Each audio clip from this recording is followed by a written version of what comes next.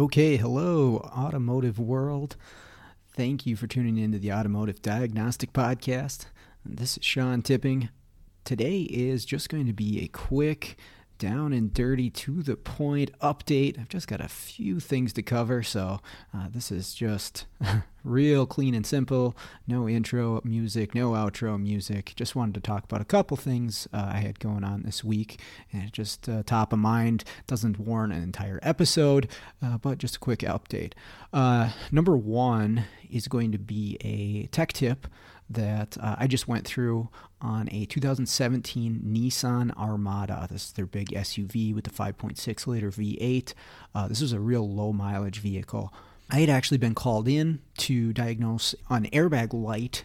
The airbag light was on and flashing, and the passenger side indicator for the airbag off light was on. So this would be, if somebody's sitting in the passenger seat, it is, if they weigh enough and if they're positioned correctly and buckled up, this little indicator light would go off, saying, okay, the airbag on the passenger side is ready to deploy in the event of a collision. If the passenger doesn't weigh enough, if they're not positioned correctly, they don't have their seatbelt buckled up, or there's a problem in the system, this light will be on indicating that the passenger side airbag is disarmed. Anyways, I'm not going to go through the whole diagnosis because it wasn't anything too special. Bottom line is we found the occupant classification module that's located under the passenger seat was the problem. That was what was causing the light to be on, and there was a code in there. Again, nothing special, and from what I'm seeing, Nissan is having quite a bit of trouble with these. So I told them, get a module, replace it. I don't even think these need to be programmed. They just need a 0-point recalibration done, and if you need me to do that, I can swing back out and do that, but aftermarket tools do have the capability of doing the 0-point calibration. I've seen some trouble with that, though, depending on what tool you're using, where it says it completes, but it doesn't actually go through, or it just fails the 0-point calibration. It's basically to tell the module when there's nothing in the seat, when there's no weight on it, that it's at 0 point, and then it goes from there to gauge if a passenger is sitting there and how much they weigh. So anyways, they replace the module, they do the calibration, and they call me back up and they say, we were successful in the calibration, or so our scan tool says. There's no code anymore in this thing. The light for that passenger side airbag is off now. It's functioning the way it's supposed to, but we have another problem. The actual airbag light on the dash, the red warning light that shows the little passenger with looks like a beach ball in front of them, that's the airbag warning light, is actually flashing slowly. And I'm looking at it because I did go check it out. I said, okay, I'll come check it out. Maybe I need to run the 0-point calibration with the Consult. That's the Nissan factory scan tool, because sometimes I've had to do that to get it to go through. So anyways, I go out there and I look at the light, and it's flashing. Anytime the key's on or the engine's running, this thing's flashing, and it's a really slow flash. And I actually didn't quite notice it at first because I really wasn't paying too much attention to it. I was focused on the code and what we were looking at with the occupant classification system. And there are no codes in this thing at this point. 0 codes in the occupant classification, 0 codes in the airbag module, but this light is blinking. It's blinking very slow. It's 2 seconds on, 2 seconds off, 2 seconds on, 2 seconds off. And that just goes on for days if you let it. So again, no codes. So I look up to see if there's any related information to this. And there actually is a service bulletin related to this exact problem. So not that you can't look this up for yourself and find a service bulletin, but I want to just explain what I went through in order to make this happen. So the service bulletin states that if the airbag light is doing this and there's no codes in the system, it's actually in a self-diagnostic mode. And how it got in that mode, I'm not 100%. You have to do some on and off of the key in a certain order in order to get it into a diagnostic mode, as far as what I read in the service bulletin. But either way, it's in it, and nothing you do is going to clear it unless you follow the procedure that's outlined in the service bulletin, because the tech had even tried disconnecting the battery and touching the cables together to do a capacitor discharge. Didn't happen. So in this document, it outlines a procedure to actually get the vehicle out of self-diagnostic mode and get this light to stop flashing. And what it has you do is turn on the ignition and wait 7 seconds and then turn the ignition off, wait 3 seconds, repeat that again. Okay, so you're going to turn the ignition back on, wait 7 seconds, turn the ignition off, and then do it one more time. Turn the ignition on, wait 7 seconds, turn the ignition off, and you wait, I think it was 8 seconds after that. You turn it back on, and it should be out of diagnostic mode at that point. The light should come on for 7 seconds and then completely turn off at that point. I tried this and it didn't work. I tried it again and it didn't work.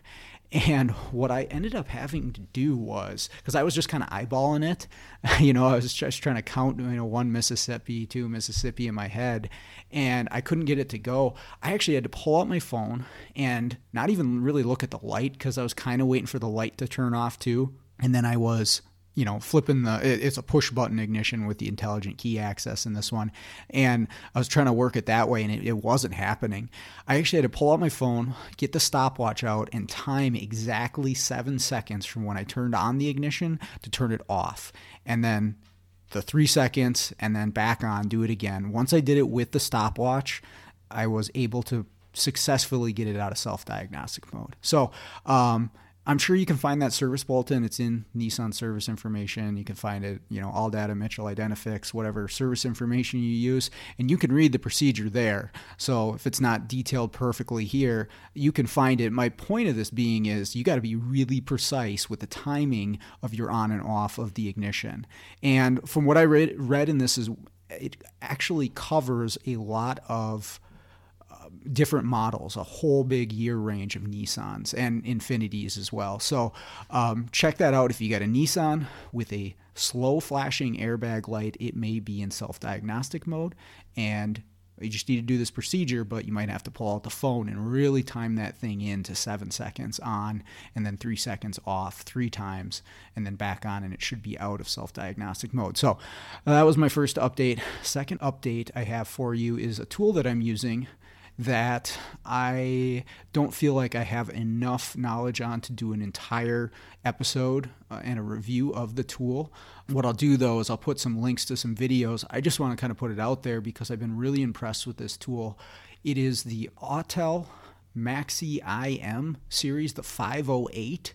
And what this particular Autel is designed for is immobilizer and security work. You can do some other things with it too. You can do basic scan tool functions. They actually have a 608 that has a J2534 application and a full-fledged scan tool, but I have plenty of scan tools, so I didn't need another full-fledged scan tool. The 508 is much cheaper in price, and what I can tell you, though, is the immobilizer functions for this thing have just been awesome so far, saving me a lot of time and money. If it's a CAN Chrysler vehicle, as long as it's not, I'm trying to think of the year. Some of the brand new Fiat ones with the rolling codes, you can't do this, but a lot of CAN Chrysler vehicles, you can pull the security pin with this thing, no problem, which saves you a bunch of messing around to try to get these pin codes. If you're redoing keys in Nissans or Infinitis, that was the other one that I was doing on a separate vehicle this week. You can't even access this stuff with the factory scan tool unless you go through the LSID and the NASTIF stuff. This thing is so worth the money to be able to do the immobilizer functions that it does. So I'm not going to go into big detail on it here. I may have an episode in the future where I really detail the tool, but I will put a link to a video and some reviews of this tool. Check it out. If you're running into immobilizer stuff that you can't do, or you're calling, someone else, even a locksmith, to come do some of this stuff, man, this is a powerful tool for what you're paying for it. So again, that's the Autel Maxi IM 508, and there is a 608. Again, that's a little bit more expensive. You get more with it, but it depends on your needs. So I'll put a link into where I purchased it from. Check that thing out. It's awesome. Final thing for this, again, this is just going to be a quick update for the middle of the week here. Just wanted to give a shout out to Paul Danner, Scanner Danner. As some of you may know, I'm an instructor for a local community college for the automotive program. And just like the rest of the world, we're staying at home, and we've been transferring to, all online. And as you can imagine, for an automotive program, that is, yes, it's a struggle. Just getting the content up online quickly. You don't design courses in a matter of a couple of weeks. It's tough to do in itself. But having it with a hands-on program like automotive is even more challenging. How do we get across the information that we need to these students when it's such a hands-on field? The real answer is you can't. You're missing a portion of it if you're not in person working on cars, but that's the way it is right now. Anyways, it's not so much about me and what I'm doing there, but what Paul did for my students was he actually opened up the premium side of his website to them at no charge until the end of the semester.